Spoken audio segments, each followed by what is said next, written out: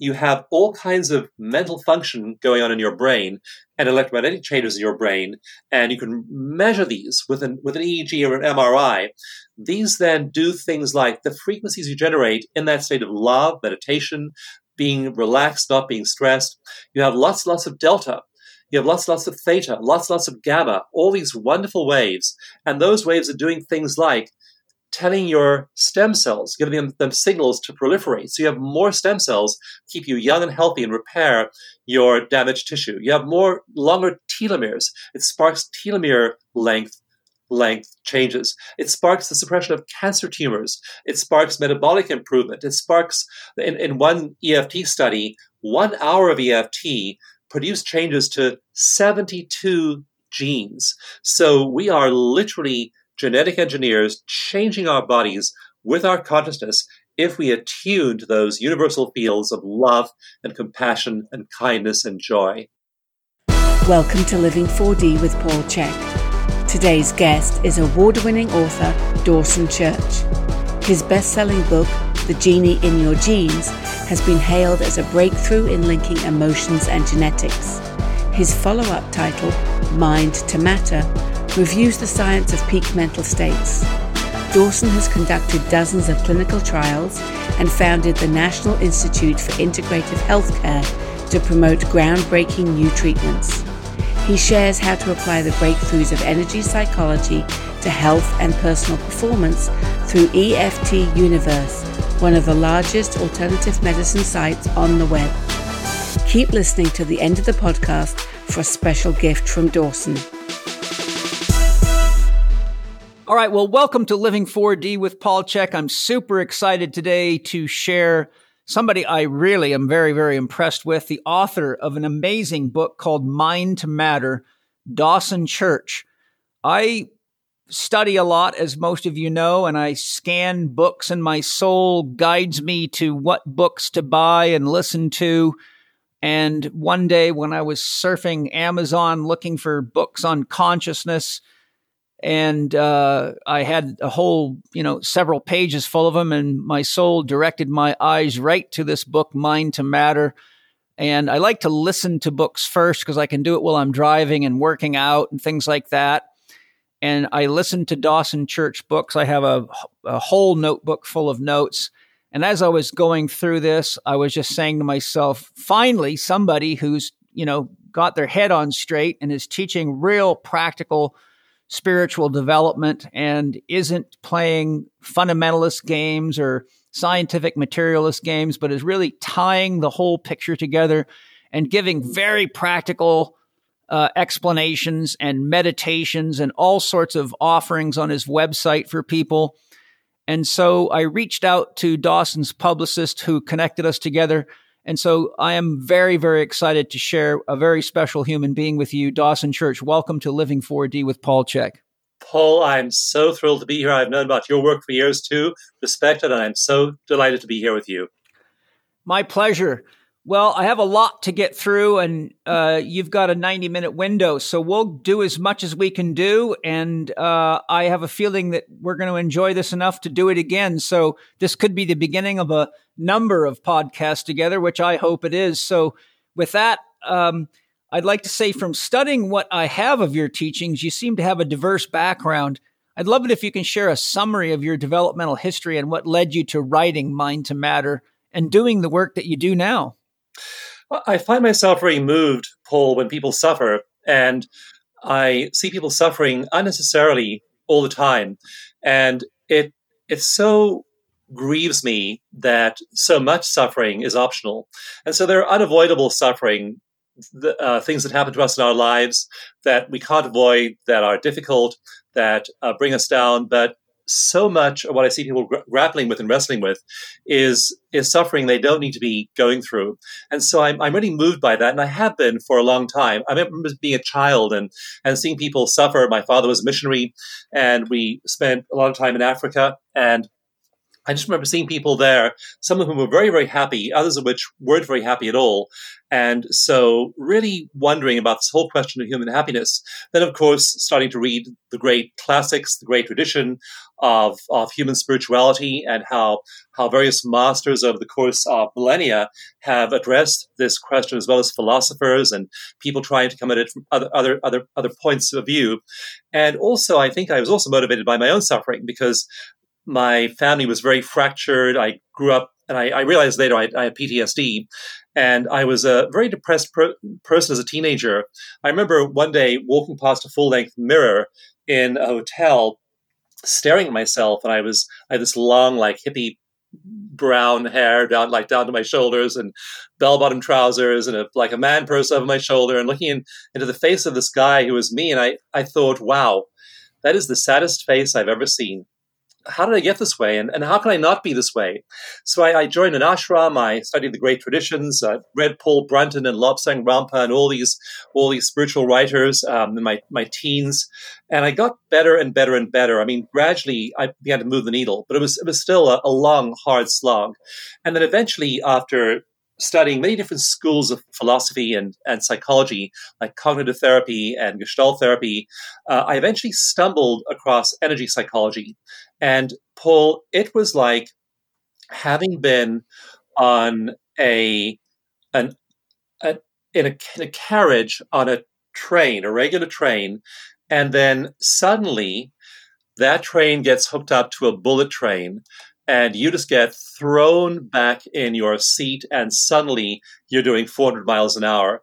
And problems I'd had for decades and hadn't been able to solve, I was able to solve really quickly. Then I began to apply this with other people. I began to practice with other people that I met, and I found that the look of astonishment on, for example, the face of a Veterans Administration psychiatrist who spent 35 years treating veterans with PTSD and seeing them improve a little bit, maybe sometimes in a few of them.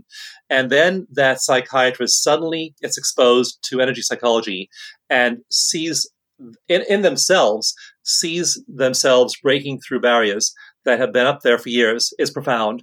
So that's what I get to do now. Rather than kind of struggle and suffer and move along slowly, I get to not only do a lot of research on these methods, I get to apply them with people. And it is just so gratifying to see those breakthroughs. And so I'm just committed. I'm passionate about seeing people not suffer and getting these methods into the hands of as many people as possible. That's beautiful. It's funny you mentioned Paul Brunton. I have his collected works, and I've studied his stuff for many, many years. And it's he's a very interesting person, but you don't run across many people that even know who he is. Mm-hmm. Yeah, and I think that as well as psychology, we need that grounding in spirituality, and you need to. There is no bypassing of dealing with your trauma. And so what research in PTSD tells us is that you have to face it. You have to be willing to face it. I know for many, many years in the spiritual community, we taught that you transcend your ego. Like Brunton also talks about this to some extent, that the ego is seen as this thing that keeps you suffering, which of course is true and it does, but that you need to transcend the ego. And what I think is a much more realistic picture based on research is that you have to go and really dig in and face your dark side, face the parts of yourself that hold you back, use advanced psychological tools, and then clear them. If you try and go to spirituality without first clearing the trauma, first clearing all of the human psychological and character issues that hold you back, then you do what they call spiritual bypassing. And we've seen a whole parade of spiritual teachers over the last 50 years who people respect and who are exalted and who seem like these amazing beings, and they are. And then it turns out they're sleeping with their students, or they're embezzling money from people, or they're abusing people in subtle ways or obvious ways. And so there's a shadow, and you need both. You need spirituality, and you absolutely... There is, I'm saying this unequivocally because that's what the research shows, is that you absolutely must go into the basement and work on the shadow and clear those parts as best you can for that transcendent part of yourself to be able to shine through your consciousness. Yeah. The ego is an interesting thing. I have a perspective on the ego I'd like to just share with you a little bit. The ego is a bit of a paradox, and I agree with everything you're saying. But the sort of the take that I have on it after a lifetime of doing this kind of work is that it's not about getting rid of the ego as much as it is healing the ego, because the ego is what gives us the ability to have a subject-object relationship. And without that sense of I or self, there would be no way for love to move. I define love as the flow of energy and information through empathic and compassionate connection to self or other. And if we don't have a sense of self or a sense of I, then we would be so fused with everything, we'd be back into really what would be more like a magical form of consciousness, which, is an ancient form of consciousness when people really felt like, they were part of the trees, they were part of the rivers. And it's what you have happening when you're in an ayahuasca journey or on plant medicines. You go into that magical form of consciousness. But if we heal the shadow and we really grow spiritually, then we maintain a healthy sense of self or individuality so we can contribute to the world just like you have so beautifully. And we realize our oneness with all that is. So the transcendent function or the soul actually is able to use the individual as a vehicle of sharing love, doing things like writing books, running seminars, and supporting other people in doing that. And I only share that perspective because there's so much ego bashing going on in the spiritual community. I think people forget that without the ego, we have no way to experience the flow of love. I'm so glad you're making that point, because if you do actually read Paul Brunton and many of those other writers, there is this, the ego is portrayed as this obstacle, which of course it is, but a healed ego, a healed self, and I use the terminology in Mind to Matter, in my new book, Mind to Matter, I use the terminology of local self and non-local self. Yes. And the non-local self, spirit, the universe, however you conceive that to be, that non-local self is full of, I experience that in meditation, is full of love, full of kindness, full of compassion, full of wisdom, full of creativity, full of every imaginable gift. But it needs something to work through on the material level. It needs a healed local self. Yes. And so the more you heal your local self, the more you release all of the habits of thought and behavior that have been holding you back and keeping you stuck and keeping you repeating the patterns of the past and the patterns of your ancestors. The more you heal all that stuff, the more, like my local self, I mean, there are parts of me, Paul, I wish were better. Well, me too. And that's why we're here. That's what gives us, that's what keeps us real. Someone said to me in a recent, I teach a lot of live workshops at Omega and Esalen and places like that. And someone said to me, Dawson, you've been doing this personal growth stuff now for 50 years. Don't you come out the other end? And aren't you totally cleaned up at a certain point? I said, I hope so, but I'm definitely not there yet. Well, I've got Jung's collected works, and I've been studying him for over 20 years as well. And I know you know how incredible of a mind that is. But Jung said no tree can grow to heaven unless its roots reach to hell. And I think we all need to be in touch with the dark side of ourselves so that we reach an authentic inner experience of the awareness that what we referred to as the ego doesn't have the intelligence on its own to create meaningful, long-lasting relationships, to love and to see into the invisible. So the kind of the paradoxical gift of the shadow of the ego is it brings us down into hell. And when we get enough of it, we know which direction to go to the light for sure. Mm-hmm. It does. Yes. And so then what I found in meditation is that you move to the light over and over and over again. And it's a cyclical process. I've just come across some fascinating research, by the way. And I'm writing a new book now called Bliss Brain, which will be out in about a year.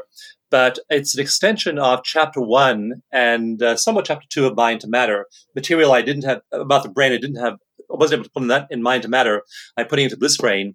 But I'm just following a research thread right now, and I don't know the whole story yet, but The middle part of Bliss Brain is about the 7 neurochemicals of bliss. And the main one, the star of the show, is called anandamide, aka the bliss molecule, because the word ananda is the Sanskrit word for bliss. Yeah. And the molecular shape of anandamide is identical to THC, which is the active ingredient in marijuana. So when we stimulate a lot of anandamide in our brains with deep meditation, we literally get blissed out. We then also have a flood of serotonin. We have dopamine, serotonin balance.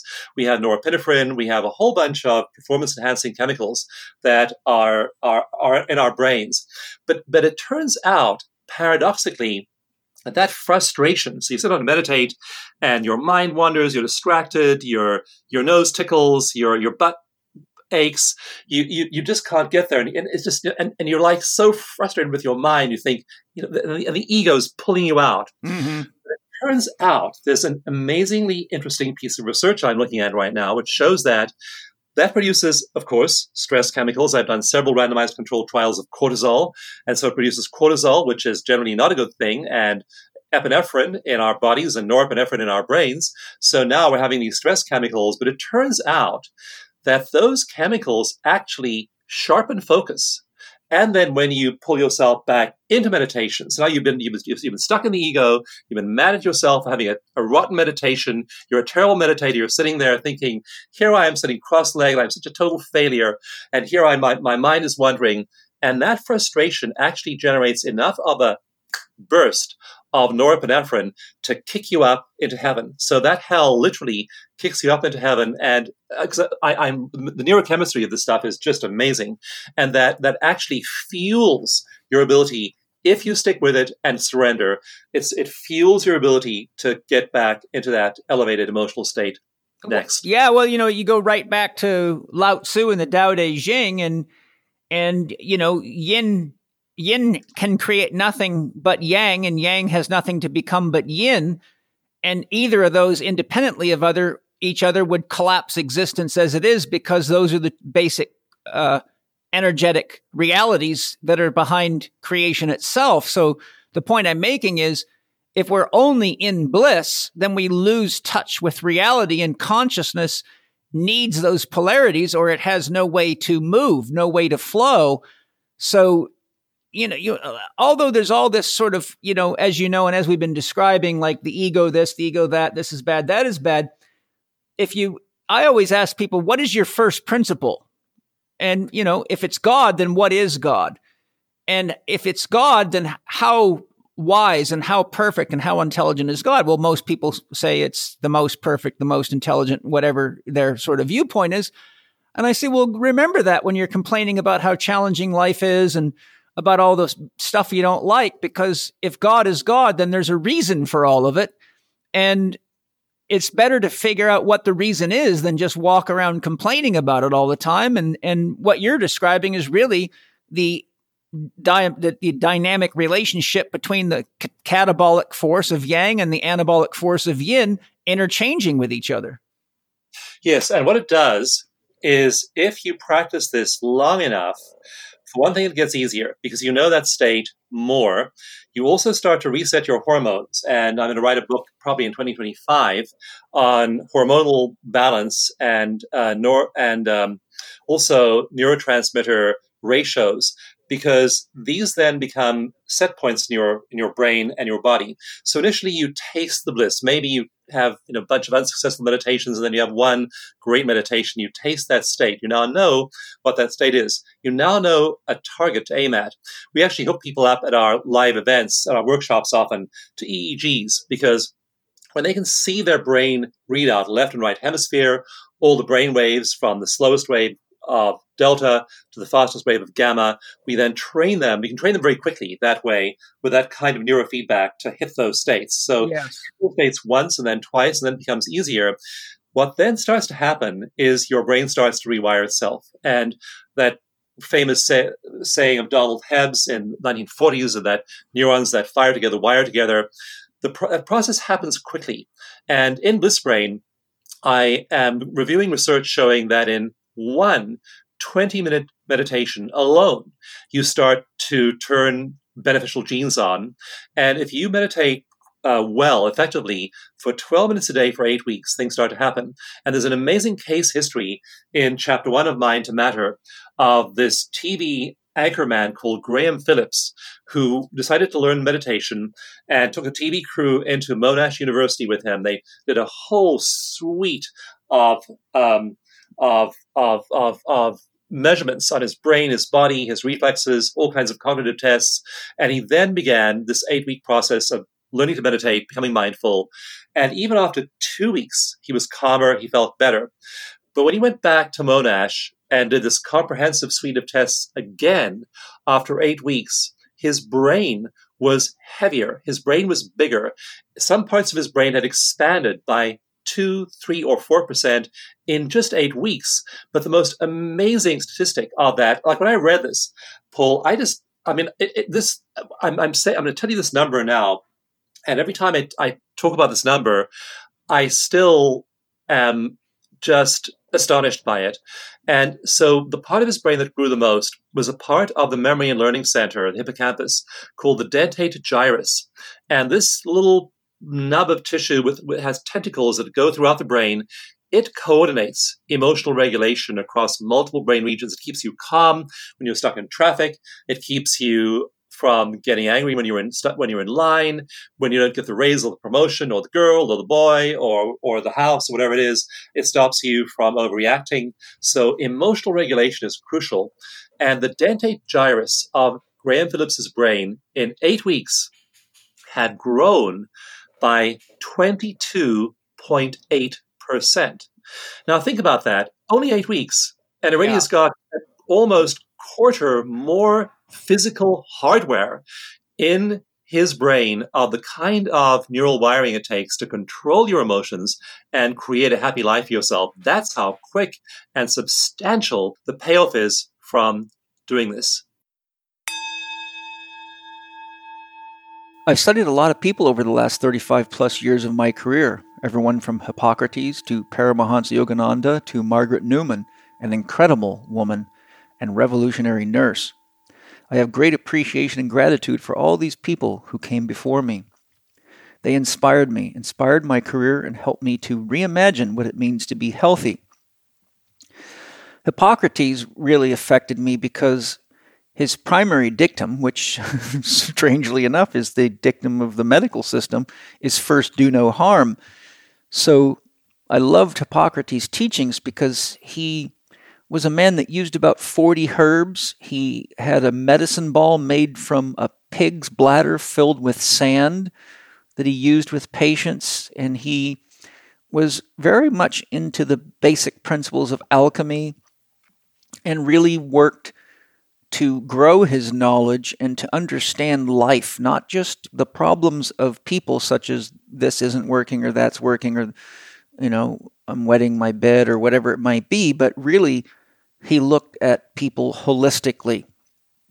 And he really taught us that there are effective natural means that we should always try first before we go to invasive procedures, which today might be drugs and surgery. I really loved Margaret Newman's teachings. When I found them, I was blown away by them. Margaret Newman was a holistic nurse, and she really taught me a very deep lesson about what health really is. She helped me re-evaluate my own ideas of health and what it means to be healthy. And she showed me that sometimes a person may not have good health, but if they're handling the challenge in ways that grow them, then they truly are a healthy person. And so I really learned to look more deeply into each individual and help them see their challenges as part of their health creation process. I've been really fortunate to be able to coach a lot of clients who reach and exceed their health goals over the years. And I hope that for many of you listening, the CHEK Institute has been able to inspire you and educate you to do the same. But there's still so much more to be done.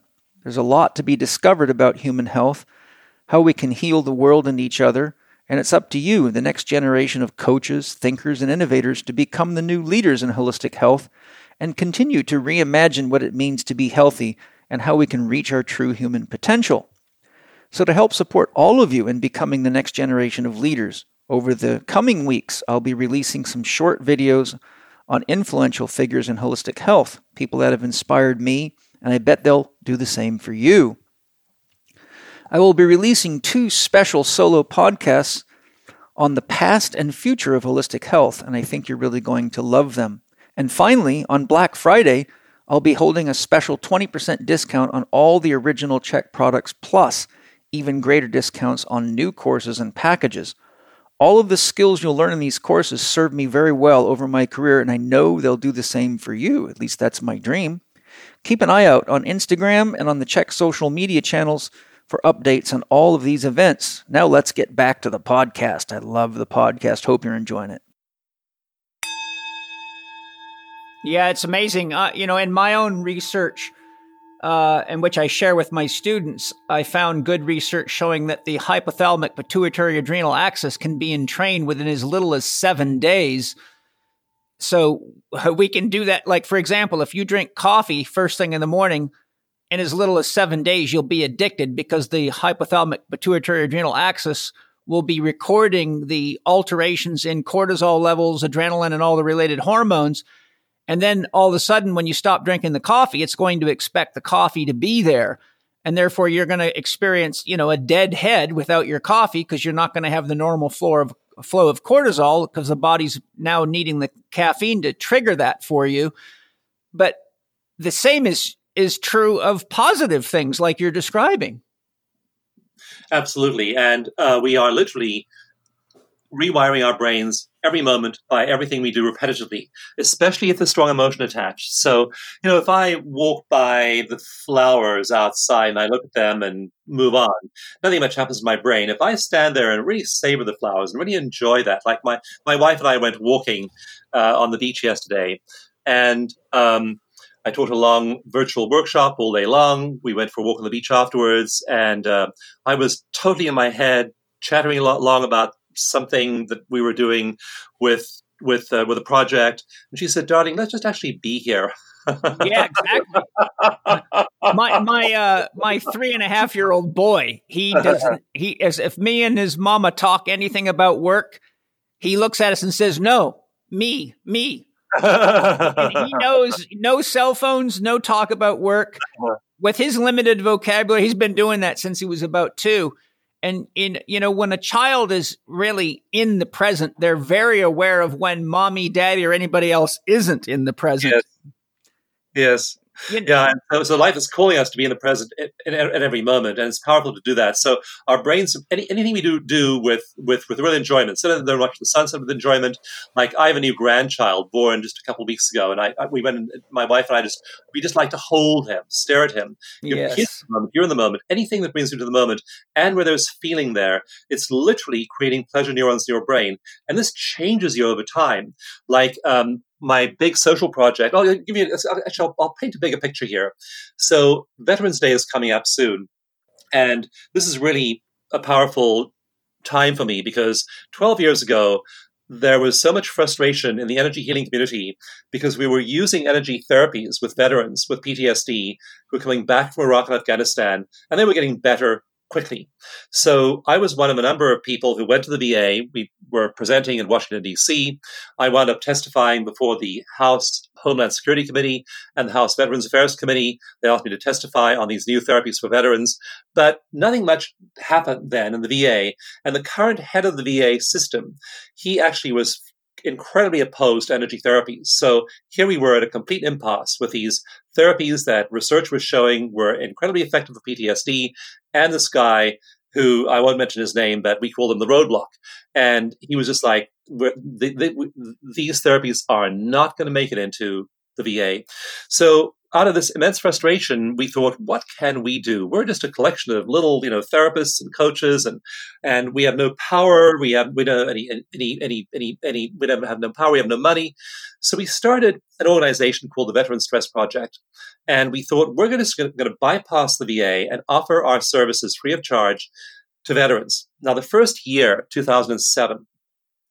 we did not look like a great success. We counted how many clients we'd had, how many veterans we'd worked with over the course of the year. And the number was 12. Yeah, well, that's a start. That's a start, but not a very promising one. So, but again, out of this frustration, we birthed something, and that was a substantial something. Today, we're doing our current count right now. But in the last 12 years, we've worked with over 20,000 veterans. We now work with several thousand every year. So now it's working. And again, it was that frustration, just like meditation initially, that frustration. What can we do? We're powerless. This isn't working. And then we just do the work. You just do the work over and over and over again. Whether it's the social work, you surrender. You don't get into the frustration, you surrender. And whether it's the social work or the spiritual work, eventually things start to shift and move. So mind to matter. And, in my book, I have some astonishing examples of people having a thought, and it just manifests like in minutes. Other times it is that process of surrender, and it's much slower. But as I trace the science of how we can manifest things, how we do manifest things, we're literally, every thought we're having, especially with passion and emotion, is literally changing our physical brains. Yeah, absolutely. Homeopathy went through the thing. I think it was Jacques Benavista, if I remember right, who was really the one that did the original research on homeopathy. And yes. He got attacked by the medical community, and he got so pissed off because people kept claiming they were repeating his research and it wasn't working. He invested a massive amount of money into robots that could do the research by themselves. And he showed with over 1,000 research studies that homeopathy worked every time. And the only point I'm making is that all good ideas that help people heal, that don't put money in the hands of the drug lords and the establishment, go through this attack. And, energy psychology and energy medicine is certainly in that sort of birthing phase right now, where the people that find it are the people that have failed in the medical system and have tried everything else, from the surgeries to the drugs to you name it, and then end up at the doors of people like yourself and myself. And all of a sudden, in very short order, they're having rapid results or complete recoveries, and then go, oh my God, how come nobody knows about that? And then, the word starts to spread like wildfire, and then a new movement is on. So it's just a matter of patience, and I believe love always wins. So it's just a matter of sharing our love and letting it do its magic. Actually, statistically, love does always win, and I can prove it. And I do that in chapter 2 of Mind to Matter. And this is a totally wild, fun thing to write about. And what I try and do as a science writer is I try and make ideas meaningful and connect the dots, because so many people know a lot. They hear a lot of snippets about science, they don't put it all together. So I try in my books to really make it clear and understandable and illustrate that with stories. And so in chapter 2 of Mind to Matter, I talk a lot about a study called the Framingham Heart Study, which has been going on since the 1950s and has enrolled now 4 generations of people who live in Framingham, Massachusetts. And as researchers have access to this treasure trove of detailed data, one of the things they've used it to study is happiness and how happiness spreads. So when you say love always wins, here's one amazing statistic from the Framingham Heart Study, which is that if you have a happy person, their next door neighbor is 34% more likely to be happy. So happiness is contagious. And this whole field of study is called the field of emotional contagion, because it uses the tools of epidemiology, looking at infectious diseases, to actually study the spread of emotions. And they found that happiness is contagious.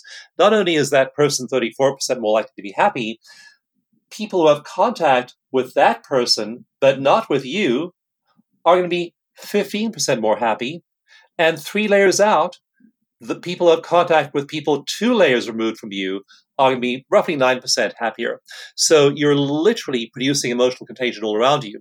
In one famous study of Facebook, the researchers manipulated the feeds of users to have either more positive emotional words or negative emotional words. And by doing that, they found they could influence their behavior. And when the experiment was stopped after 2 weeks, it had produced emotional contagion in 680,000 people. Okay, this is 2/3 of a million people. It just went viral in Facebook, negative and positive. So we are having a huge effect on those around us. And that same Framingham study shows that that's true for positive emotions, but it's less true for negative emotions. That negative Nelly only has an effect on people 2 layers out, whereas positive Pete has an effect on people, a bigger effect on people, and it goes 3 layers out. So when people are worried about the state of the world, I have a huge array of statistics of all the good news there is to hear, and it shows that the angels are definitely winning. Well, no question. And the thing is, too, is if we look at that sort of in the physiology of love is expansive and fear and negative emotion is contractive. So it's natural. I mean, if you look at studies of energy fields, I'm a dowser and I've done all sorts of techniques and demonstrations with students. Well, I'll take a student and I'll use dowsing rods and I'll walk, 60, 80 feet away from them. And I'll say, okay, think of a time in your life when you were really stressed or something painful was happening. And oftentimes their energy field will collapse to within 1 inch of their body. Then I'll go back 60 or 80 feet away and I'll say, okay, now think of a time in your life when you really felt loved, supported, and deep connection. And most people's energy field will grow to somewhere between 40 and 60 feet and the rods will open right up.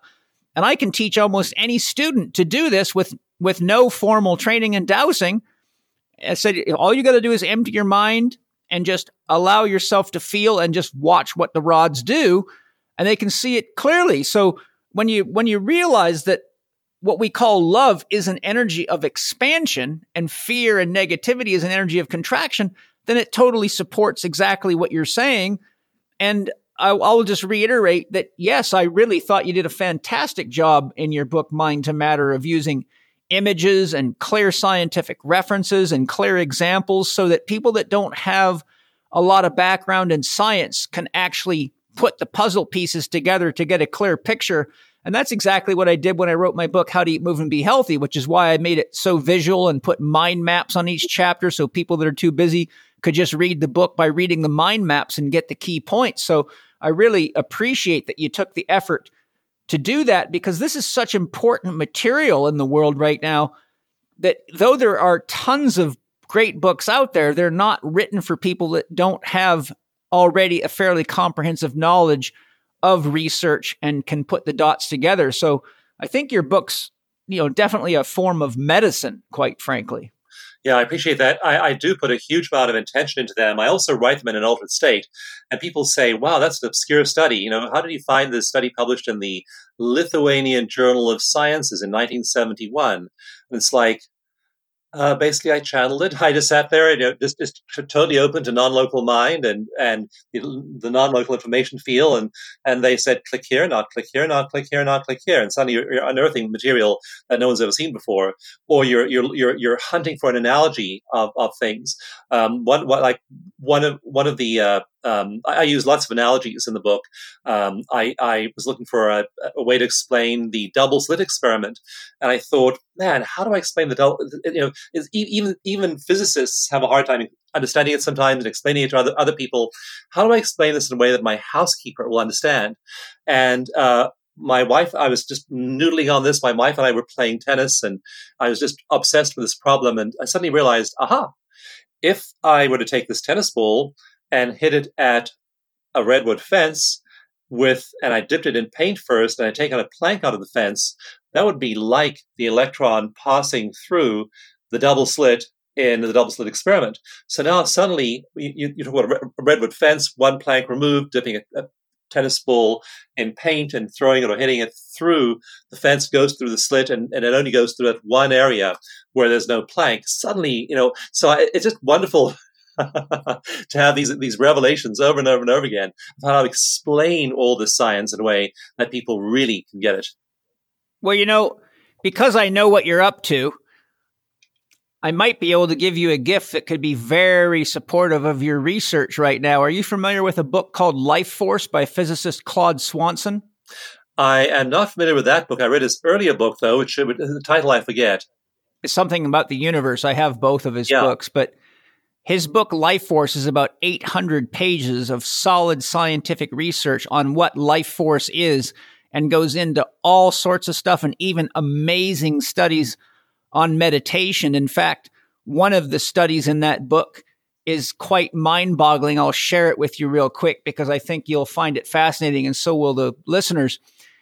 There was a researcher in Japan that wanted to know how the sun might be interacting with the acupuncture meridians, and he was an acupuncturist. So he set up a research study in concert with NASA, and he hooked up patients with acupuncture needles to sensitive biofeedback monitoring systems so they could actually see the flow of energy through the acupuncture points where they had their electrodes attached to the needles. And they simultaneously monitored sun flare activity on the sun using NASA's probes. And they found out something that denies contemporary physics. There was an instantaneous reaction in the bodies of people with acupuncture needles in them whenever the sun flare activity came up. And the problem is it takes a photon 8 minutes to get here from the sun, but these people's meridian systems reacted instantaneously. Wow. Showing there is a zero time lag between us and the sun, which means the non-local reality is actually the higher truth. Wow. Hi, everybody. I hope you're enjoying the podcast. If you've been following my work for any length of time at all, you know how important organic food and organic farming is, not only for the health of the soil and to protect all the little beings in nature from toxic chemicals and throwing nature completely out of balance, which directly affects us, but also for our own health and well-being. We all need nutrient-dense foods for body-mind well-being. And I'm so excited about the Organifi line. Organifi is a product line made of certified organic source materials, and I've checked this out personally. I can guarantee you that. One of my favorites that I've recently tried is their red juice, which has acai and cordyceps infused into it.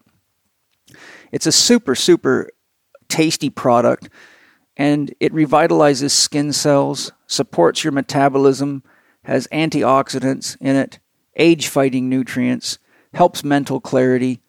It's got a lovely natural sweet flavor.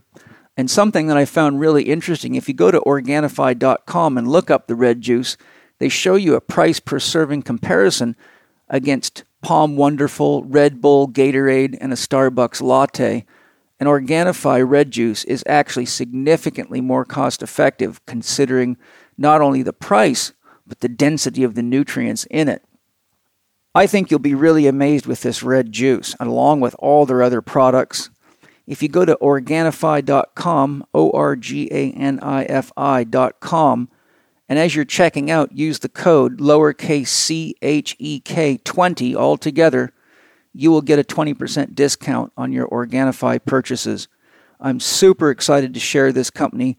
I've tested their products, my family's tested their products, and we're all behind them.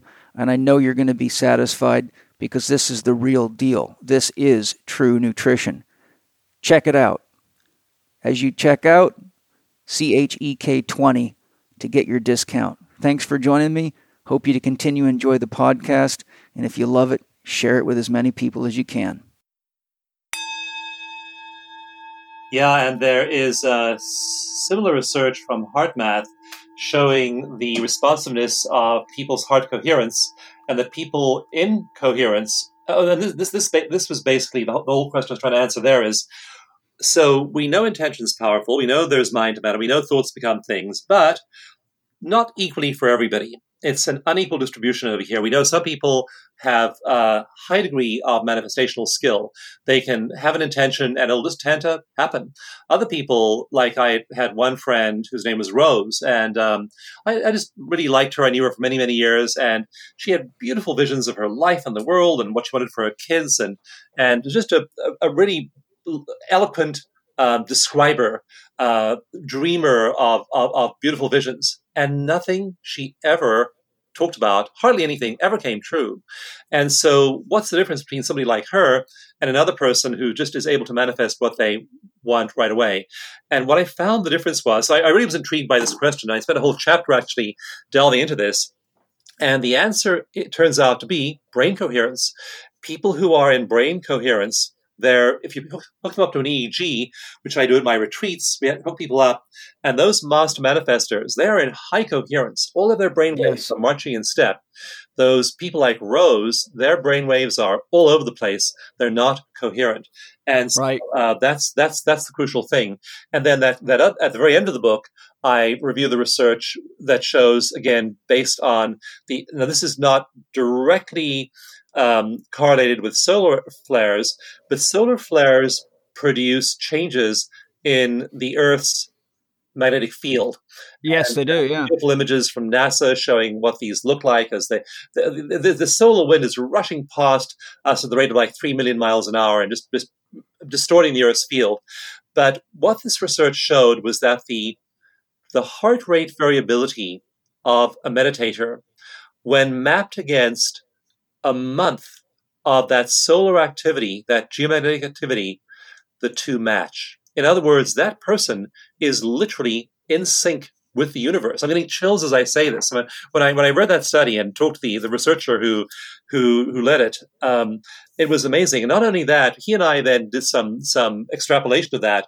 They're now doing research that shows not only are you in sync with nature, with the universe, when you're in coherence, this state of being coherent, brain coherent, heart coherent, you are also literally, Paul, in sync with everybody else in the world who is also in sync, which is how we now have a plausible explanatory mechanism for synchronicity, clairvoyance, distant healing, all of these things. But I do not know that particular study. I'm going to look that up for sure, because that's very much in line with this other work. Yeah, another one that goes hand in hand with what you're saying, right out of the same book by Claude Swanson, he's showing the effects of correlation. And so what he did is he took a group of meditators and just had them do their own thing. And then he got people to go into pairs and meditate together. And then I think it was 8 weeks. It's been years since I read the study, but it is in the same book. And then what he did is he took people. So he would take 2 people from the group where they just meditated individually, like at home by themselves. And he took one to one laboratory and took another to another laboratory, and they wired up to electroencephalograms, and then they used a strobe light, and they would flash the strobe light in the eyes of one of the 2 people and the other person in the laboratory 50 miles away. And so what they found is the people that didn't meditate together, there was no correlation between people in the 2 different laboratories. But then when he took the people that had meditated together, like sitting there intentionally meditating together, and he put one of them in a laboratory 50 miles away and another one, and only one of them got exposed to the strobe light. When they flashed the strobe light in the eyes of one of them, the other one's electroencephalogram response was identical to the person who was getting the light flashed, but there was no light for the second person. Wow. Yeah, so he showed that they were totally entrained. We were connected in all these ways. So we act and think and behave most of our lives as though we're separate from each other, from the universe, not realizing we're intimately entwined with the universe. But one qualifier here is that there are lots of different flavors of things going on in the universe. There's a lot of fear out there. There's a lot of fear in society. And I run into this with people I talk to, and they're afraid of this, they're afraid of that, they're afraid of the next thing. And there's all this love. And so you have to habituate yourself to tuning to that channel of love. You have to do that over and over and over again. And as you do that starts to become your reality. If you wouldn't mind, Paul, you gave me a definition of love about 15 minutes ago. I want to hear that again. It was beautiful. What was your definition of love again? I'll give you 2 of them. I've meditated on love for years, and I have a deep relationship with my soul, and I teach people how to communicate with their own souls, because the soul is God within, and it'll guide you to whatever you need to know. So I asked my soul, I need a working definition of love, because there's a lot of confusion about that. And my soul said to me, Paul, love is the flow of energy and information through empathic and compassionate connection to self or other. Love is the flow of energy and information through empathic and compassionate connection to self or other. And the other definition my soul gave me is that love is consciousness becoming aware of itself. Wow. Wow. Consciously becoming aware of itself. That is what we're here to do, and we're here, who we're here to be. And a life lived from that perspective is very different from a life lived just being influenced by the random events around us. That's why I urge people, if you do one thing, just meditate first thing in the morning and set up your day by orienting yourself to that source of love. If you do that, then you're deliberately using your consciousness to plug into that source and sending a signal that you believe that is important. That's paramount. That's the foundation of your day. If you do that over and over and over again, day after day after day after day, you're tuning yourself to that signal. You're also making, by definition, an important choice to not tune yourself to the signal of the chaos in the world around you. And so when I wake up, for example, I was at my men's retreat last month, and there were all these men there, and some of us wake up and meditate together in the morning. But I watched a couple of guys waking up in the morning, stumbling out of bed, and picking up their wireless mobile devices or cell phones and looking at them first thing. They're checking Facebook, they're checking email. That is definitely not what you want to orient to first thing in the morning. First orient to the higher. First orient to love. Then go deal with the world from that anchoring in love. Because if you're anchored in love in that way, you then deal with the world in a whole different way. Your consciousness is different, and you then create in a whole different way. So that is that important statement of where you plan to be with your life by orienting yourself in the morning to the news of the universe. That's the only place with news worth hearing in the morning is the universe. So it's just amazing. You orient there, you meditate, you leave your local mind for half an hour or however long it is, merge with non-local mind, and suddenly creativity and joy and love just burst through you. You just are this vibrant being, just overflowing with all of these gifts because you plugged into the only source of that mystery.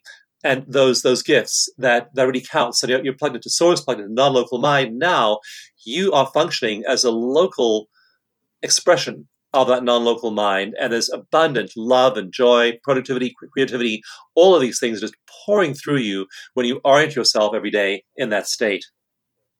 Yeah, I tell people to create a love GPS or a dream GPS. So I say first thing you do in the morning is write down what your dream is for the day. For a lot of my patients and clients and students, I say take just like a little postcard. You can go in any art shop and just get blank postcards that, they're made of watercolor paper and you can draw things on them and make your own postcards. I say just do a 5-minute sketch. So if you want to have a happy sunny day, then draw a sun with a happy face on it. And that sets your GPS bearings. And I say to them, if you're driving to a specific location and you've set that into your map program in your phone, and instead you take a wrong turn, it will tell you, turn around, do a U-turn, take a left. It'll guide you right back to the path. And I say, whatever your dream is for the day, if your dream is to have happy, healthy relationships, or there's somebody at work that's challenging, then your dream today might be, I act honorably, respectfully, and lovingly to so-and-so.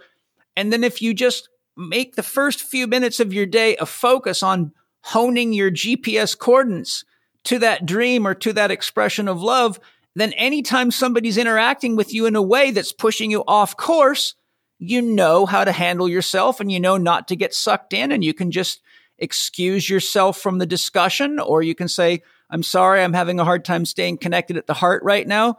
Please forgive me, but I must take a time out. I will reconvene when I can stay connected at the heart, and go on your way. And you don't need a phone to do that. You can do it just through conscious intention and putting your compass right down in your chest. You can do it. And also when you do that, then you are signaling all similar vibrations in the universe. So when you are on that wavelength, then you're in touch with, you're in communication with all other people who are in touch with that. And so that's why there are these huge planetary waves of goodwill. And I'm not a Pollyanna. I don't deny the things that are happening. I mean, there are lots of things to be concerned about. But when you're tuned into the news of the universe, you are incredibly aware of the the good happening. At the end of my new book that's coming out in about a year, Bliss Brain, toward the end of the book, I'm talking about the absolutely staggering improvement in the human condition over the last century. Because, again, with so many bad things in the news, I wanted to really paint a reality picture. And I have I picked about 10 facts from studies that tell a different narrative. Like right now, there's a narrative with fires in the rainforest. Well, in the Amazon rainforest. Well, if you look back at the last 10 years, deforestation of the Amazon has dropped by 4/5.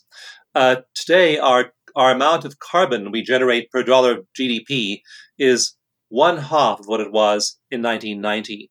In the last 15 years, 1 billion people with a B have escaped extreme poverty. The number of people without access to clean water has halved in the last decade and a half. And the number to me that is most indicative of a massive change in consciousness is that Google searches have changed.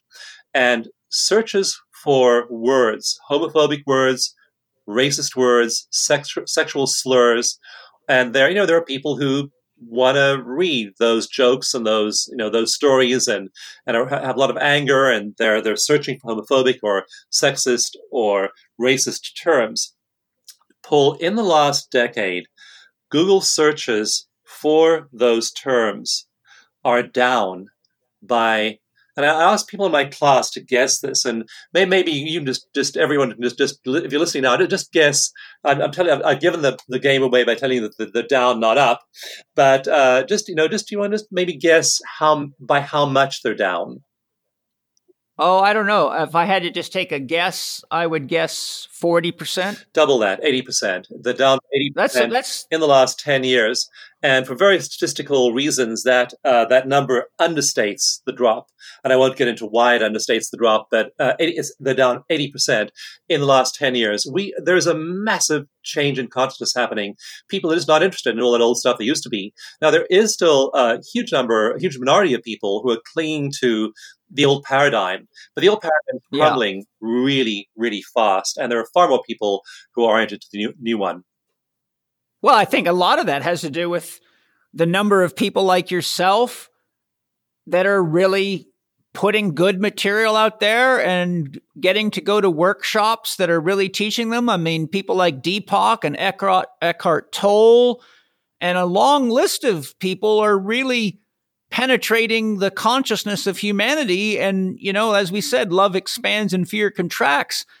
And I think that it's a damn good thing this is happening, because we can't keep playing these old games too long before we collapse nature and end up in troubles that are going to make us forget about all our racial, ethnic, and religious differences, because it'll be all hands on deck or all hands goodbye. Yeah. So the statistics you're giving me are I'm very grateful to hear those. Thank you for sharing that, because as much as I have a spiritual practice and do the things that I do, I must admit that I do get concerned with what's going on in the world. And to hear those statistics right now is wind in my sails. So thank you. Oh, I had an embarrassment of riches. I had hundreds of studies to choose from, and I only allowed myself to write about 10. So I had to just pick 10 like that. But there are so many metrics like that. And again, those don't negate all of those problems. We still have to solve those problems. But one of the trends in the last few decades is that these esoteric practices like acupressure, energy medicine, energy psychology, meditation, these used to be reserved for a very small part of the population. And I've gone back into history as best I can to try and figure out what percentage. And it turns out to be a funny number. It turns out to be 1%. So there's all this, anger and upset in the news about the financial impact of 1% of the people having so much of the wealth.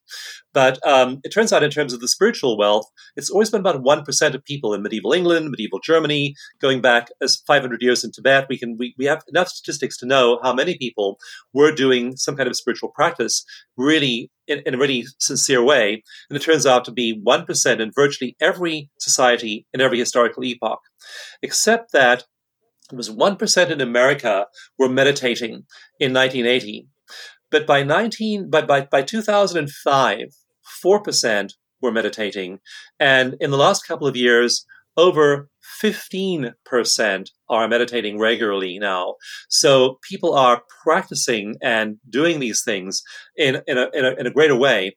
And we're bringing these kinds of practices now, not just into special places like the monastery, the temple, the woods, these sacred places. We're bringing I've done a circle with veterans with PTSD in Fort Hood, the biggest military base in the U.S.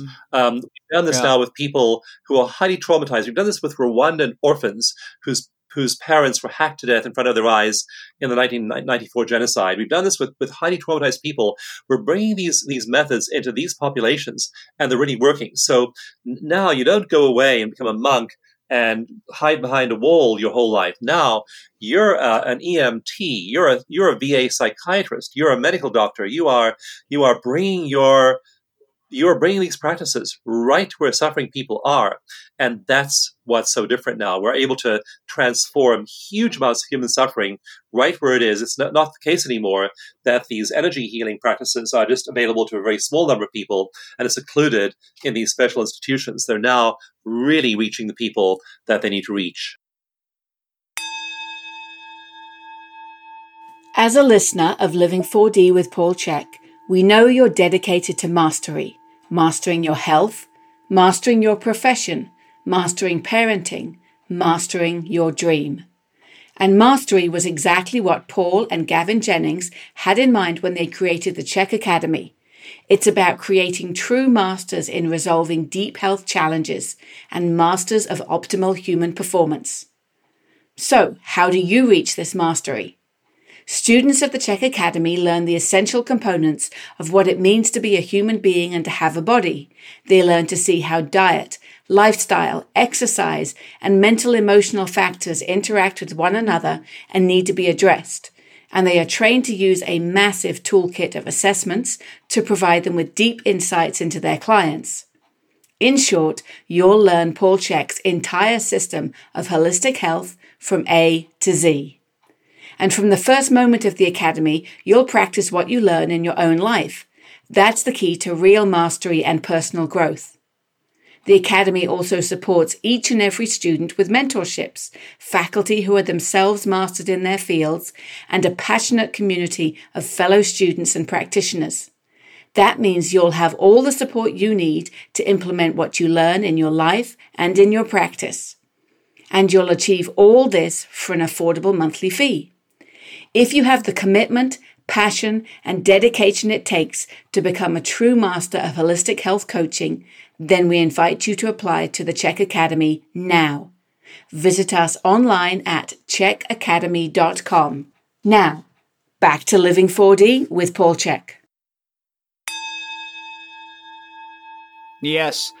You know, I recall reading a passage in a book. It was a book on consciousness or something. I don't remember exactly, but the passage stuck with me. And they cited Fred Hoyle, the famous physicist, I think he's an astrophysicist, as saying, at any time now, I expect to find a rishi at the end of one of my mathematical equations, which he was saying because he had also been studying mysticism and people like, you know, the Tao Te Ching and the related classics, and was finding that what he was learning in mysticism was actually what he was learning through astrophysics, quantum physics, and all the things that he was doing professionally.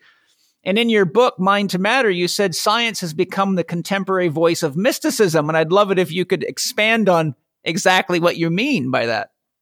I was so intrigued when I was reading about those quantum physicists, Albert Einstein and Niels Bohr and the whole group of them, and how almost universally they regarded quantum physics as the interface between the mystical and consciousness and human awareness. I mean, they saw quantum physics as the interface, as turning the invisible visible.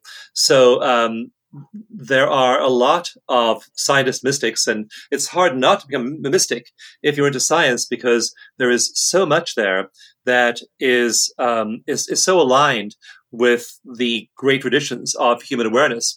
So it used to be expressed in terms of spiritual concepts and spiritual terms. But now, more and more, we can quantify it. And I like quantifying it because, and I don't want to sound dismissive here, but because I want to know what is window dressing and what is an active ingredient. What is the inert filler and what is the active ingredient in the pill? I mean, you see all these Buddhist monks in Thailand and they're all wearing saffron robes. And I think, well, why are they all wearing saffron robes? Because the Buddha was wearing a saffron robe when he was enlightened. Well, why was he wearing a saffron robe? That's because his blue robe was at the cleaners. So there are all these, and then suddenly you think it's going to be a saffron robe. And it's got to be this belief. And so we have all these beliefs around spirituality, and some of them are effective, but I think a lot of them are just window dressing, and a lot of them are religious trappings that actually separate people. So, like, I teach this method called eco-meditation, and it is brutally stripped down. There's no philosophy, no religion to it at all. It's just sit this way, breathe this number of breaths a minute, relax this muscle. It just paint by numbers. But it turns out that now we've got neuroscientists hooking people up to MRIs and EEGs who are doing this strip down of eco-meditation, that if people use eco-meditation, they go to the same kind of state that a master meditator often takes years, 10,000 hours to reach. And this one neuroscientist who just published a study of eco-meditation was saying in her study that, she was absolutely amazed. She said people doing this meditation the very first time, non-meditators, were in elevated states. And this particular is measuring a brainwave called gamma, which is this high-frequency wave characteristic of meditators. She was saying they're in these states that usually only master meditators achieve, and then only after years of meditation, and they were there the first time. So that's the beauty of science. Science is showing us what is window dressing, what is the filler, and what's the real active ingredient in here. And it turns out that if we do this, we can develop a hyper-efficient way of getting people to meditation. I know it took me years to establish a daily practice because I try to follow the instructions of the meditation schools. And I closed my eyes and tried to empty my mind. I could not do that. And the mind is not designed to be empty. The mind is designed to be full of stuff, especially bad stuff. I mean, the mind is highly adaptive, that our minds have a negativity bias. Your caveman ancestor needed to be thinking about the tiger that almost got him yesterday and the tiger that might get him tomorrow. So all of the brain's spare capacity is gobbled up by these two nodes called the default mode network. Yeah. And anytime the brain has spare capacity, the default mode network grabs it and starts using it. And the default mode network does those two things. It thinks about the tiger that you saw yesterday that you escaped from, and the one that you might have to escape from tomorrow. And that's why we close our eyes to meditate, and we're thinking about the insults and wounds and hurts of the past and the problems of the present and future. And so that's just the way the brain's designed to work. And so it's really important to give people instructions that will get them past that quickly, because the usual ways of doing it, like I was told by my spiritual teacher at 15 years old, close your eyes, still your mind, empty your mind of thoughts. It's just not going to happen. The brain is designed to think. And so you want to learn these efficient science-based methods because like there are all these controversies, Paul. People will say, well, this just one. I remember when I was learning EFT, acupressure tapping, I had, this is like 15 years ago, and there were a lot of practitioners doing telephone sessions, and they said, "Oh, phone sessions are even better than live sessions. They're so powerful. My intuition kicks in. I can't see the person." And I thought, wow, these people really believe strongly that phone sessions are better than live sessions. So I did a randomized controlled trial and found that no, they're not. They're very significantly less effective than live sessions. And so the science just gives us answers like that. So in these two books, Mind to Matter right now, Bliss Brain a year from now, I'm really applying a scientific lens to this. Now, people may have shibboleths. They may have spiritual preferences. And I'm just not getting into all that stuff because I don't know. What I do know, though, is what science tells me. And I'm also very frank in both books about what science doesn't tell us yet, or what science suggests is going on. We don't know for sure. But what we do know is giving us incredibly valuable pointers into what we don't know and where science needs to do more research and look next. Yes. Two things come to my mind. One, I was going to ask you about that eco meditation. And I remember as I was going through your book, I know you referred people to a website to practice the eco meditation. And with all my busyness, I never got a chance to go check it out. I imagine that's something you'd rather direct people to the website than describe. Yes, just go to the website. It's just mindtomatter.com. It's the book's website, mindtomatter.com. And when you go there, you can download a couple of chapters from the book. You can download Eco Meditation. You'll be pointed to 7 very, very brief meditation tracks that are free there, and also a longer one. And also get the instructions for EFT tapping, which is my favorite, really quick stress reduction technique. Yeah. It only takes about a minute to do, and it uses acupressure, but very, very quickly regulates the meridian system. So all of that stuff is gathered at that mindtomatter.com website.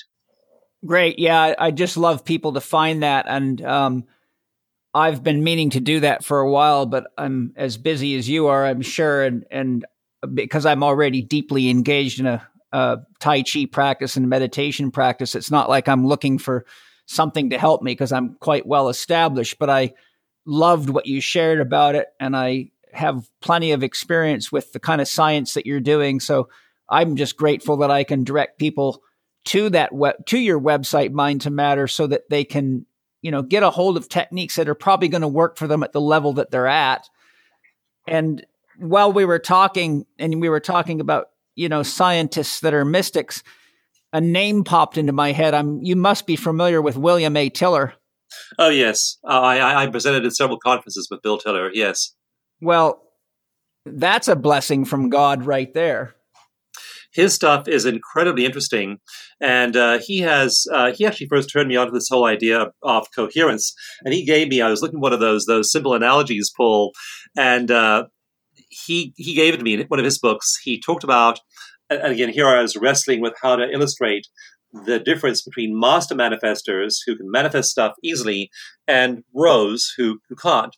And so Bill said, if you take, in one of his books, he says, if you take an incandescent or an LED bulb, 60-watt bulb, it has light that's out of phase. It's still very useful to have this non-coherent light skittering around and light up a room, and that 60 watts of those light rays out of phase, not in coherence, form a useful function. They light up your room. But he said if you take that same 60 watts and put all of those particles and those waves of light in phase, that's a laser. And that 60-watt laser can cut through a sheet of steel. I thought, bingo, there's my analogy for mental coherence and why people like Rose can't manifest and people who are great manifestors can manifest. Absolutely. And, as you know, Dawson, there is a wide divide in the scientific community as to what consciousness is, what mind is, and whether consciousness is an emergent property of brains or matter, or our brains and all that we see in our life ultimately the products of consciousness. So I know you go into this in your book, but I'd like to, share your views on this with the listeners, because I figure the more truth they hear from Dawson, the more likely they are to read the book. So could you just share what your perspectives on what consciousness is, what mind is, and whether consciousness is an emergent property of brains or brains are an emergent formation of consciousness? Well, I try not to be sarcastic or snide, and fortunately I have a wife and colleagues who will correct me if I am, but I'm going to allow myself a little bit of sarcasm over here, Paul. So consciousness is an emergent property of brains. That statement is as true as saying that this podcast you're listening to now is an emergent property of your phone. Yeah, exactly. Yeah. I mean, it's absurd. People, we're like the the people looking at a phone and hearing Paul and Dawson coming out of the phone and then saying, well, it's totally clear that Paul and Dawson are in this phone because the phone is the source of this hardware is the source of the signal. What our brains are is our brains are transceivers of consciousness from information fields and projectors of that consciousness into the world around us in surprising ways. And we were able to do amazing things with our brains. So roughly the first half of Mind to Matter is all about the way we change stuff, change molecules, change matter in our bodies, inside our bodies.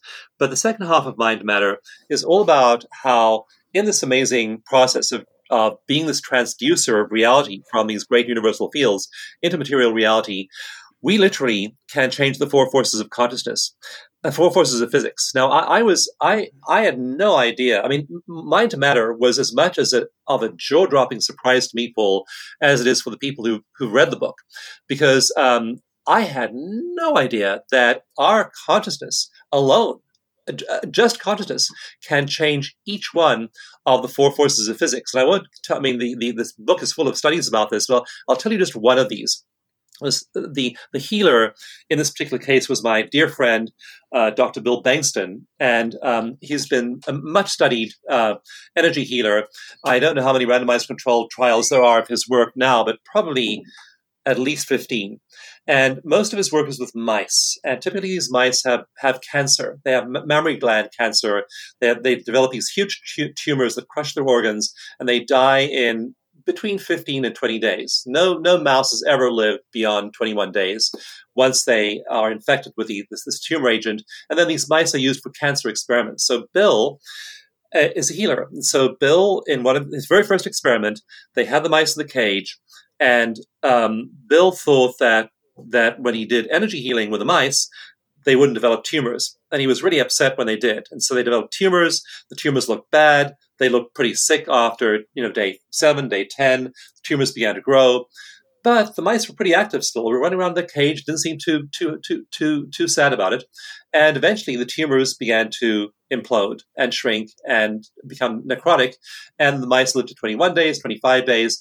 Not only did they wind up living out the entire normal lifespan of a lab mouse, they actually then were immune to cancer in the future. So there was all this research about Bill, and I have a lot of it summarized in chapter 1 of Mind to Matter. But in this one study, they were trying to figure out what was going on here. So they had Bill work on mice in a lab in one part of the university that was painted green, and he was doing this distantly. He was doing this distance of about 30 miles.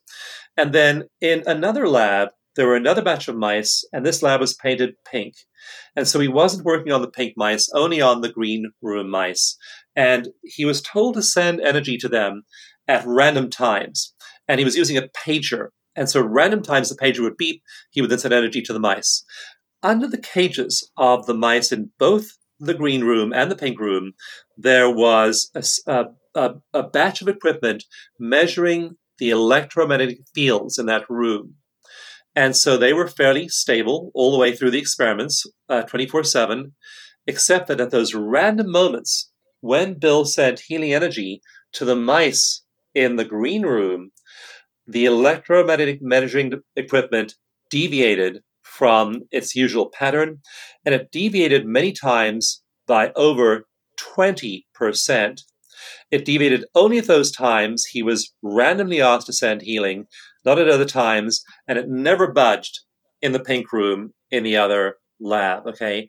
So here we have consciousness at a distance changing electromagnetism, one of the four fundamental forces of physics.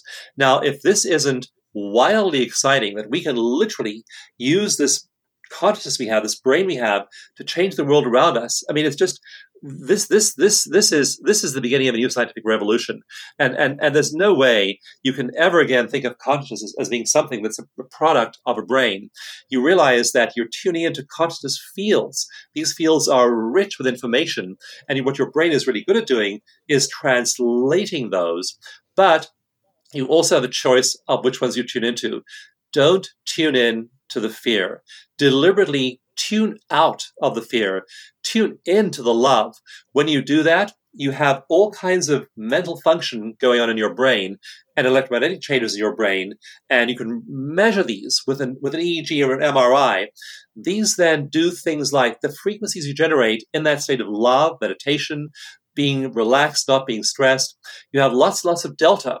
You have lots of theta, lots of gamma, all these wonderful waves. And those waves are doing things like telling your stem cells, giving them signals to proliferate. So you have more stem cells, keep you young and healthy and repair your damaged tissue. You have longer telomeres. It sparks telomere length changes. It sparks the suppression of cancer tumors. It sparks metabolic improvement. It sparks, in one EFT study, 1 hour of EFT produced changes to 72 genes. So we are literally genetic engineers changing our bodies with our consciousness if we attune to those universal fields of love and compassion and kindness and joy. Yes. As you were speaking, what came to my mind is an ancient metaphysical saying that is profoundly true, that is simply this. You may have heard it before.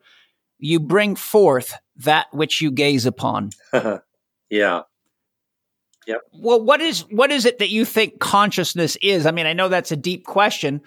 I've investigated it myself. I have some concepts I could share, but I'd like to know what is it that, if you had to say what consciousness is, how would you encapsulate that? Well, I think that rather than defining it academically, which I'm not very good at, I can tell you what my experience is. And my experience is that I personally am conscious, that people around me are conscious, and that people around me are conscious and attuned to different types of reality and different types of emotional and spiritual experience. And I choose, for example, to associate with people, to spend time with people who are in a state of consciousness that matches mine. I can feel when I'm with somebody who's in a very dissonant state of consciousness. When I'm just, for example, I work with people who have serious mental illnesses, and I can feel that I can feel where they are, and I empathize with them, and I can feel that they're not a match for me. Right. So that's one way in which I experience my own consciousness and that of others. I also experience my consciousness being able to attune to either the positive or negative polarity of reality. And I can easily get sucked into worrying and catastrophizing and thinking negatively and all the default mode network specialties. I can get sucked in there. And if I don't rescue myself, if I don't extricate myself from that, then I can spend unhealthy time there. And it makes me feel bad. Of course, it's producing cortisol, it's destroying brain cells, having a whole bunch of bad effects. So that's another ability of consciousness, is to associate and direct itself in certain directions and not in others. But then what I talk about in Mind to Matter, in chapter 1 at the beginning, chapter 7 at the end, I talk about local and non-local mind. And so what I experience in meditation, when I still myself and then practice, there are 7 steps to eco-meditation, practice those 7 steps, I find my belief in my local self and my consciousness of a local self quietens down. In fact, research shows that the prefrontal cortex, which essentially constructs our sense of self, function in that part of the brain drops by around 40% when people hit that kind of a state. Now, that's basically a loss of a sense of self. The other part of the brain that goes dark is the parietal lobe, which locates you in time and space. So you're no longer located in space or in time. You're drifting out there in the universe, no sense of self. And that is the experience of the mystics, unity consciousness. You now experience everything as one. There isn't even a you. There isn't even an it. There's no other. You're just out there. So my experience in meditation is that I leave local mind and I merge with non-local mind. And then after a while, I am kind of complete with that process of merging. I've been out there in the universe for a while. I'm in a state of extreme bliss. I mean, so much love and joy. I just cry sometimes. I'm just absolutely so overwhelmed with gratitude. I literally open my eyes at meditation. I'm just tears are streaming down my face of ecstasy, and I feel so much love. I don't know what to do with it all. Everything I look at seems to be infused with love, and you're literally looking at the dance of particles in the table and the chair and the carpet and your own body, and they all look just be magically alive. And so you then descend into this body. So then, Paul, I have to go and do email. I have to go make payroll. I have to. Yeah, well, Paramahansa Yogananda once said, "No matter how close you get to God, you still got to pay the mortgage." I know. So I then, like this morning, I did this. So I thought, how do I interface now? How do I move from being this elevated consciousness to doing my work, doing my job? So what I did was I walked around my office and I just blessed everything. I blessed the books, I blessed the emails, I blessed the projects, I blessed the people, I blessed especially the people I didn't like or I'm having trouble with or I'm having issues with. I blessed everybody. And then I started work. And that is a very different way to approach life. In some of the research I'm reviewing in Bliss Brain, there is research on how productive people are when they're in those flow states, when they're approaching their work in flow. And here is the staggering difference. In one study, a 10-year study of peak performers by McKinsey Consultancy, they found these peak performers, when they were in those elevated states, their productivity quintupled, went up by 500%, not 5% or 50%, 500% improvement in productivity in those states. Another study by DARPA, which I mentioned briefly in Mind to Matter and go into more in Bliss Brain. That's the Defense Advanced Research Projects Agency, DARPA. They've been doing these amazing pieces of research since the 70s. Anyway, this DARPA study found that in those states, your ability to solve complex problems increases by 490%. That's a 5-fold increase in your ability to solve complex problems. So now you sit down at your computer and you bring your meditative state to the world, and you aren't just in a state of frustration or despair or getting by. You are inspired, and you're 5 times as productive as the guy next to you who hasn't bothered to spend half an hour in Bliss Brain every morning. So you are then able to affect the world. So that's why I'm so optimistic about these problems like deforestation and species extinction and global warming and population and climate change. I mean, all of these things, they're problems. But imagine if we have 500% more capacity to solve these complex problems than we have today. And you don't just have 1% of the people doing it now, you have 14% of the people doing it. Suddenly, there is this explosion of ability on the planet. Not just that, is we're literally changing our genes. We're turning genes on and off. We're down-regulating all these genes that can harm us, and we're up-regulating all these genes that make us vibrantly healthy.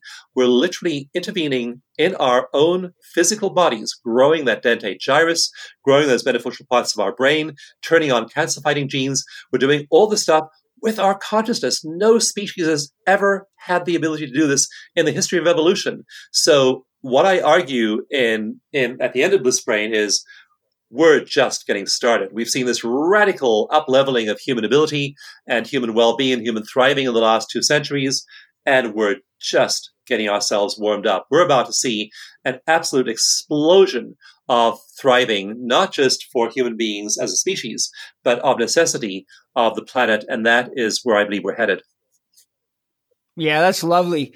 You know, one of the things that's very apparent to me after reading hundreds of books on the issues of consciousness, God, metaphysics, death, meditation, and almost anything related to these topics is that a significant number of scientists are very materialistic and have strong, closed-minded viewpoints on these issues. But it's quite clear to me that as a man who's devoted himself to meditation, Tai Chi, Qigong, and deep exploration using shamanic methods, which include non-entheogenic journeys and entheogenic journeys, that a large percentage of such viewpoints or judgments are intellectual and not based on authentic experience. And as Jung said, intellectualism is a common cover-up for fear of direct experiences. Such issues are a concern of mine because my own actual experiences, and many of them, I see a lot of people believing what they read, which only contributes to the dangers of scientific materialism and its destructive impact on nature. In other words, because there's such a strong foothold in the establishment, if you will, and, you look at people like Dean Radin's research, it's mind-blowing. You look at William A. Tiller, you look at the writings of Larry Dossey, you look at your book and many others, and then you look at all the stuff out there and being taught in schools that's saying all that stuff's bullshit. You shouldn't even look at it. That's a bit of an issue. What are your thoughts and feelings on this regard? But you've already kind of answered it in saying, well, if we just keep on working together, that pretty soon we'll heal them too. Yes. And I think that the emotional contagion research in chapter 2 of Mind to Matter shows that when you heal yourself, you do heal the world, because you have this contagious effect on people all around you. So you have a contagious effect on people you have personal contact with, but you're also having emotional contagion propagating into people you don't even know, and with that effect going 3 layers out. So the emails you write are different, and the words you speak are different. And like my wife and I were taking a walk the other day, and there was a lady and woman and her little son, and we smiled at the little boy and smiled at her, and she smiled back, and suddenly we all felt better. Of course, we were releasing oxytocin. Oxytocin is releasing anandamide. Everyone feels better. And it was just a momentary glance. Then further along the path, there was this guy dressed in tank top T-shirt with Hell's Angels tattoos on his body, big heavy S&M bondage chains around his in his jeans. It really, he looked like a really tough character. So we smiled at him too, and he gave us a big grin back.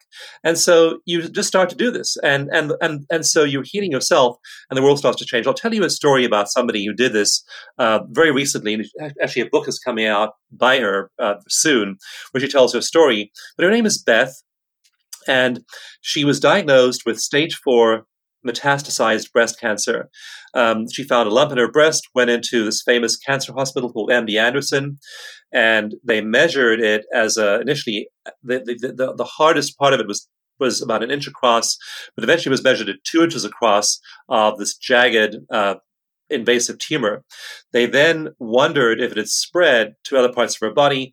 They looked at the lymph nodes under her arms, and sure enough, the lymph nodes under her right arm near the tumor were all inflamed and full of cancer cells rather than being clear.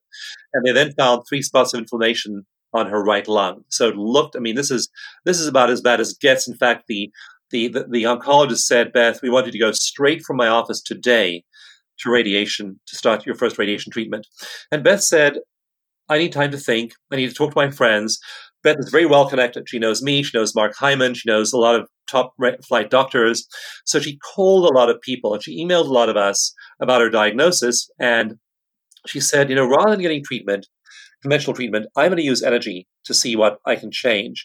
And she applied energy to every single facet of her life. She quit watching the news. She turned off the alerts on her phone. She resigned from various committees that were causing her stress that she was doing. She just focused on herself. She really did everything she could to think positively, only positive music, positive movies, positive thoughts, and she was rigid about that. She ruled out all negative media. She quit listening to the news, anything that could possibly make her upset, and she focused on changing her energy. We did surrogate EFT, distant healing on her. She got distant healing from a Qigong master. She did Qigong herself. She meditated every day, cleaned up her diet, and she went back to MD Anderson 8 weeks later. She got the diagnosis in March, went back to the oncology department 2 months later, and the tumor had shrunk to 1.4 centimeters from 5 centimeters. So it had shrunk to about 1/2 inch, and all the lymph nodes under her right armpit were clear.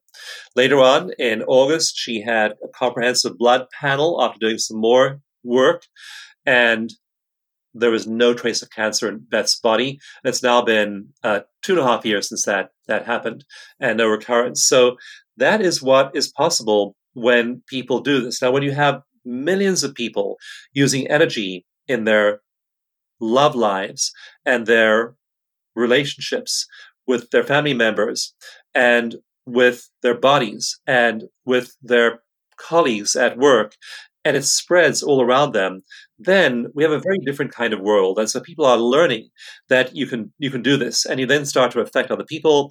Emotional contagion is taking hold.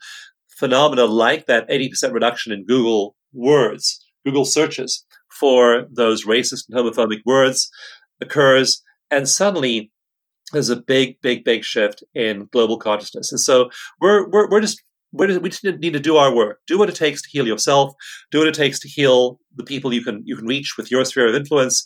Trust that there's a much larger cycle working out in consciousness. And if people, not everybody will believe you. There will be skeptics. There'll be naysayers. There'll be people, like read Wikipedia, for example. There's a group of skeptics who controls the editorial committee there, and they call all of these therapies, acupuncture, EFT, homeopathy, they call them all pseudoscience. So they control this important source of information for people, and they are they're denying all the science behind these techniques. But we can't change them. We can change ourselves. Change yourself every moment, and changing the world will take care of itself. Absolutely. I'll ask you one more question, and then I'll give you a chance to share where people can find more of your information, because I know you have a bit of a time limit. One of the things that I find to be quite challenging is that this whole scientific materialist mindset is a belief that if you can't weigh it or measure it objectively, then it's not real. So if you talk to people like this about energy fields or dowsing or connecting to your soul or any of these even chakras. I mean, I've had in my book, How to Eat, Move, and Be Healthy, I used the word zones because I knew so many people would just discount all the information if they saw chakras. In fact, I was giving a workshop one time to a bunch of people on how to do zone exercises. And I said to the people, I'm really talking about chakras, but I didn't call them chakras because so many people have negative opinions about chakras, even though they haven't done any study and don't even really know anything about it. It's just programmed behavior. And literally within seconds of me saying that, some guy stood up and said, I'm a Christian, and if you believe in chakras, then all this that you're teaching is bullshit. And he just walked out the door.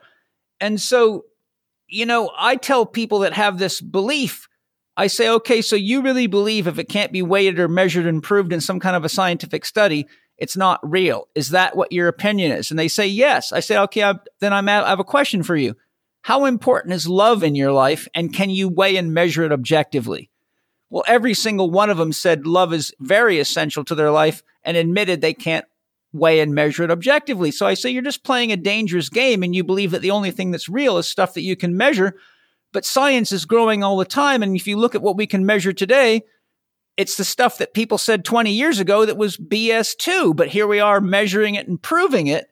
So I'm just curious, what are your feelings about where science could improve by developing means of evaluating and including subjective realities and experiences as complementary to objective realities and experiences? And how do you take account for subjective realities within your own research? Well, I think that what science changes, what science measures is changing. One key study was done in the very early 2000s, and it was a study of AIDS patients done by the University of Miami, and it looked at two things. Looked at a thing called viral load. How many AIDS viruses are there in your body? And the second question it asked was, what was your T cell count? T cells are these cells that they're these immune cells, yeah. And as AIDS count goes up, T cell count goes down until the person dies. So that was where AIDS research was looking at, and but they asked a question that no one had thought to ask before. They asked about the spiritual experiences of those AIDS patients.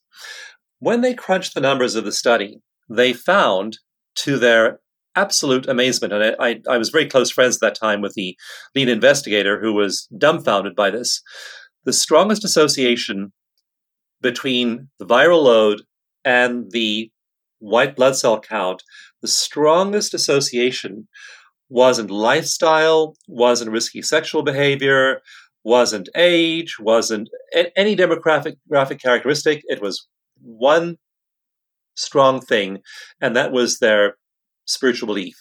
Those that believed in a loving God got better, and those that believed in a punishing God got sicker and died. And so the nature of their belief was the strongest predictor of the course of their physical disease. But no one had ever thought to ask that question before. And that's where science is blind sometimes. Science is asking questions, and it doesn't ever think to ask for things like spiritual experiences. But more and more and more now we are. We're asking about things like flow states. Are you in flow? I'm working with Andrew Newberg now, based on his book, How Enlightenment Changes Your Brain, to develop an inventory that'll measure the 5 key characteristics of the Enlightenment experience. And if people have these, we'll have more of them. But science hasn't even been measuring this stuff. So now we're measuring it. And so now we're at least able to see how people change in these dimensions. And so that we're starting to ask many more of the right questions. The other big shift is we can look into the body and see what's happening objectively inside you when you have subjective experiences and beliefs. And the MRI is a very good example.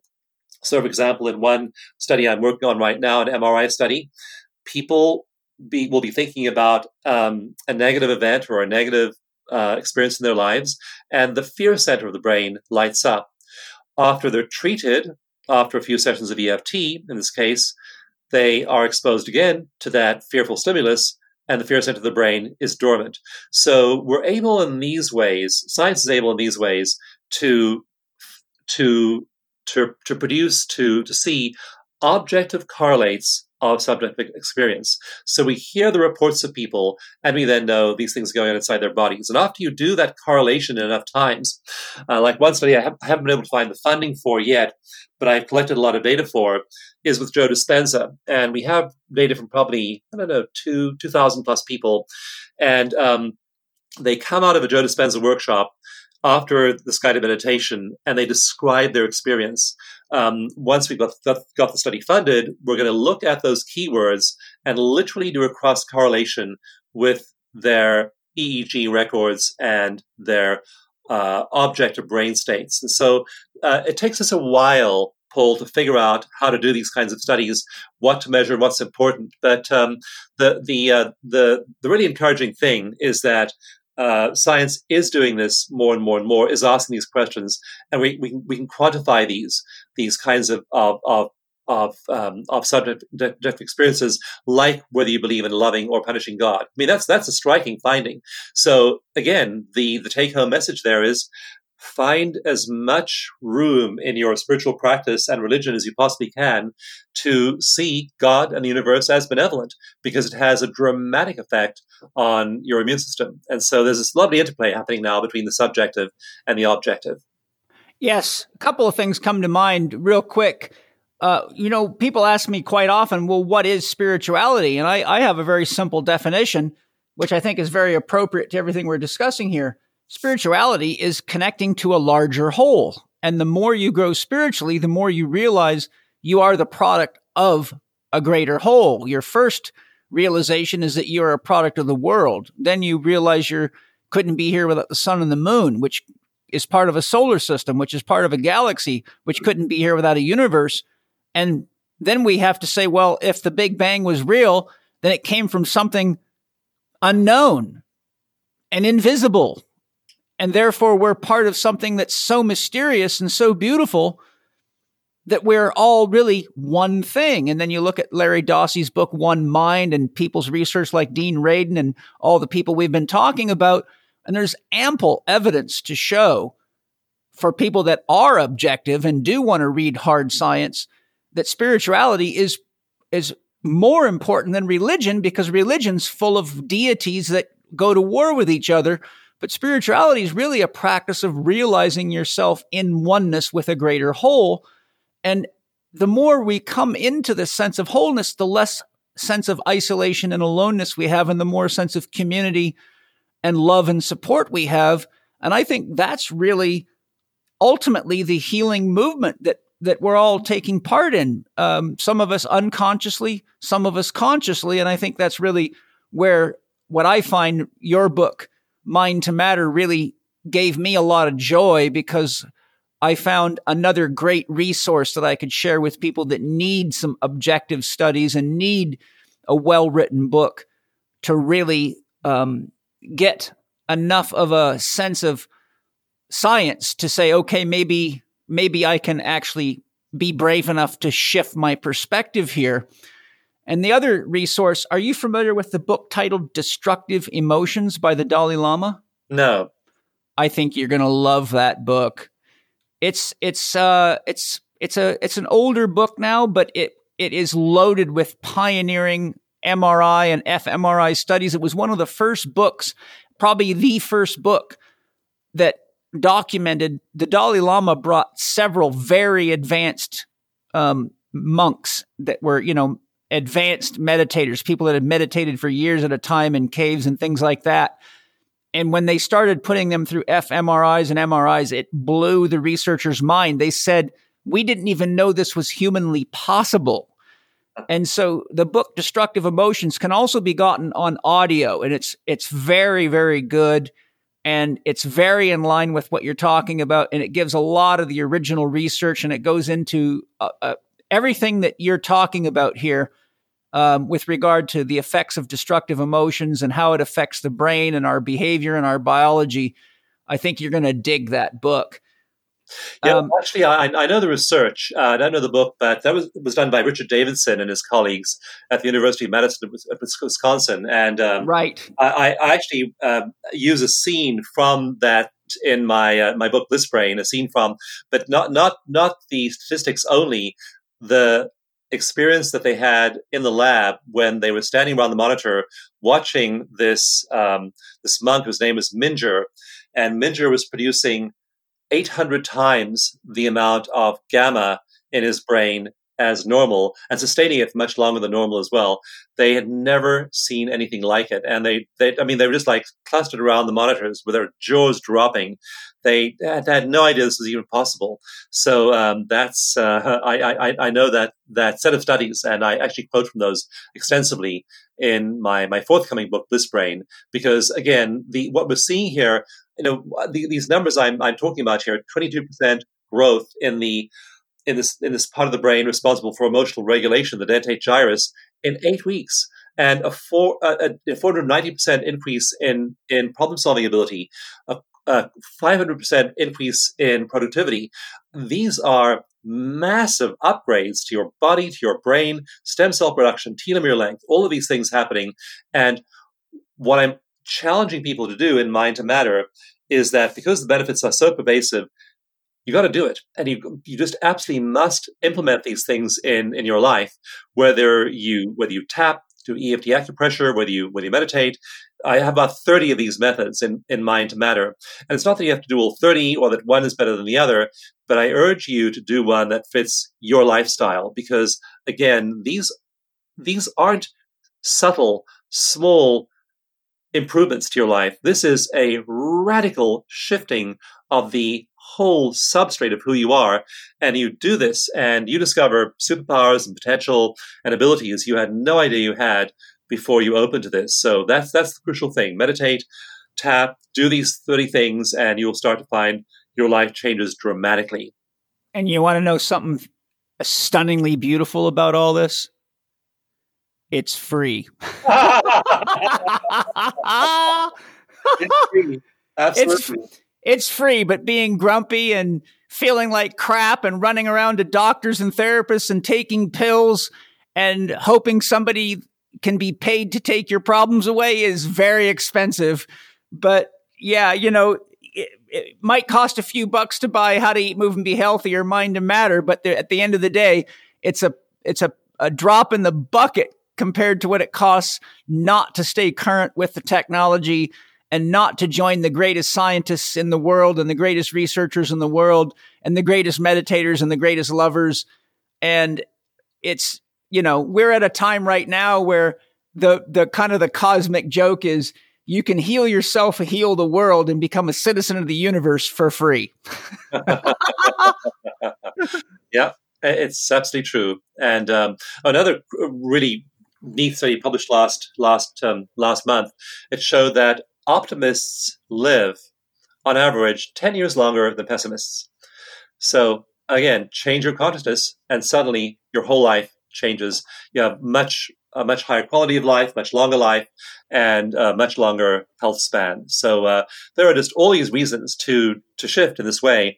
And I think that when you, like with a book like Mind to Matter, I try and give you enough science to convince you. I don't try and give you every last study, because there are lots more where those came from, but enough to really make a compelling case to argue that it's worth shifting. It's easy, it's free, and you'll feel and see the benefits like within days. Well, I've probably got 400 or 500 books on this topic, and yours was good enough that I reached out to you to share. And right now, I'm giving you a great big hug and a kiss through the airways. And before I say goodbye, where can people find out more about your work, your books, your offerings, your workshops, and things like that? Thank you, Paul. But yeah, there are many touch points here. The best way to do it is to go to mindtomatter.com. So mind2matter.com. And there you can get a couple of chapters free. You can get the eco meditation instructions free. You can get the EFT mini manual free. You can also click on live events there. And I do many live events. And I'm doing more and more virtual ones as well. So you just join from your computer wherever you are for a live day-long or 2-day or 3-day workshop with me. So I lead people in annual retreats, usually going away to a secluded place, and you can do a retreat with me. We have many certified trainers all over the world who are training others in these methods, and all of those are available through that mindtomatter.com website. So just go there, download the free material, try it out, see how you feel, and then really just your intuition will take over past that point. You will know whether it's time to take a workshop, read a book, do something else online. And once you start this growth process, you become addicted to feeling good, because that anandamide in your brain is highly addictive. So is a lot of serotonin and dopamine. So you've now engaged all these reward pathways. You just get used to feeling wonderful, and then you start to treat yourself well. And then that becomes the new you. So again, start at mindtomatter.com, go to the website, download those things, try them out, and then see where your intuition takes you past that point. Oh, great spirit. It is done. It is done. It is done. And here's your big kiss. I received. Thank you. Hey, what a pleasure. Thank you, Dawson Church. Everybody, get Mind to Matter. Listen to it on audio if you like listening. Read it if you like to read. I did both. I bought the book and listened to it because I wanted to see all the graphs and have some resources for my writing. It's a minor investment for a massive gift. And Dawson, I can't wait to have you back again, because we only got to question 6 out of about 15 or 16. So I'm looking forward to it. Whenever we can get together, let's do it again, shall we? Happily. I'd love to. Thank you. All right. Big hug. Received and reciprocated. Thank you. Bye-bye. Thank you for listening to Living 4D with Paul Chek and today's guest, Dawson Church. You can find out more about Dawson's work online at mindtomatter.com and at EFTuniverse.com, or follow him on Facebook and Twitter at EFTUniverse. Dawson has a gift for Paul's podcast listeners, a complimentary EFT mini manual and a special report on a being of spirit in a world of abundance. To get your gifts, visit dawsongift.com. Follow Paul on Instagram and Twitter at Living4D Podcast, or on his YouTube podcast channel, youtube.com/Living4D with Paul Chek. You can watch more on Paul's blog at paulcheksblog.com and the Chek Institute's new site at chekiva.com.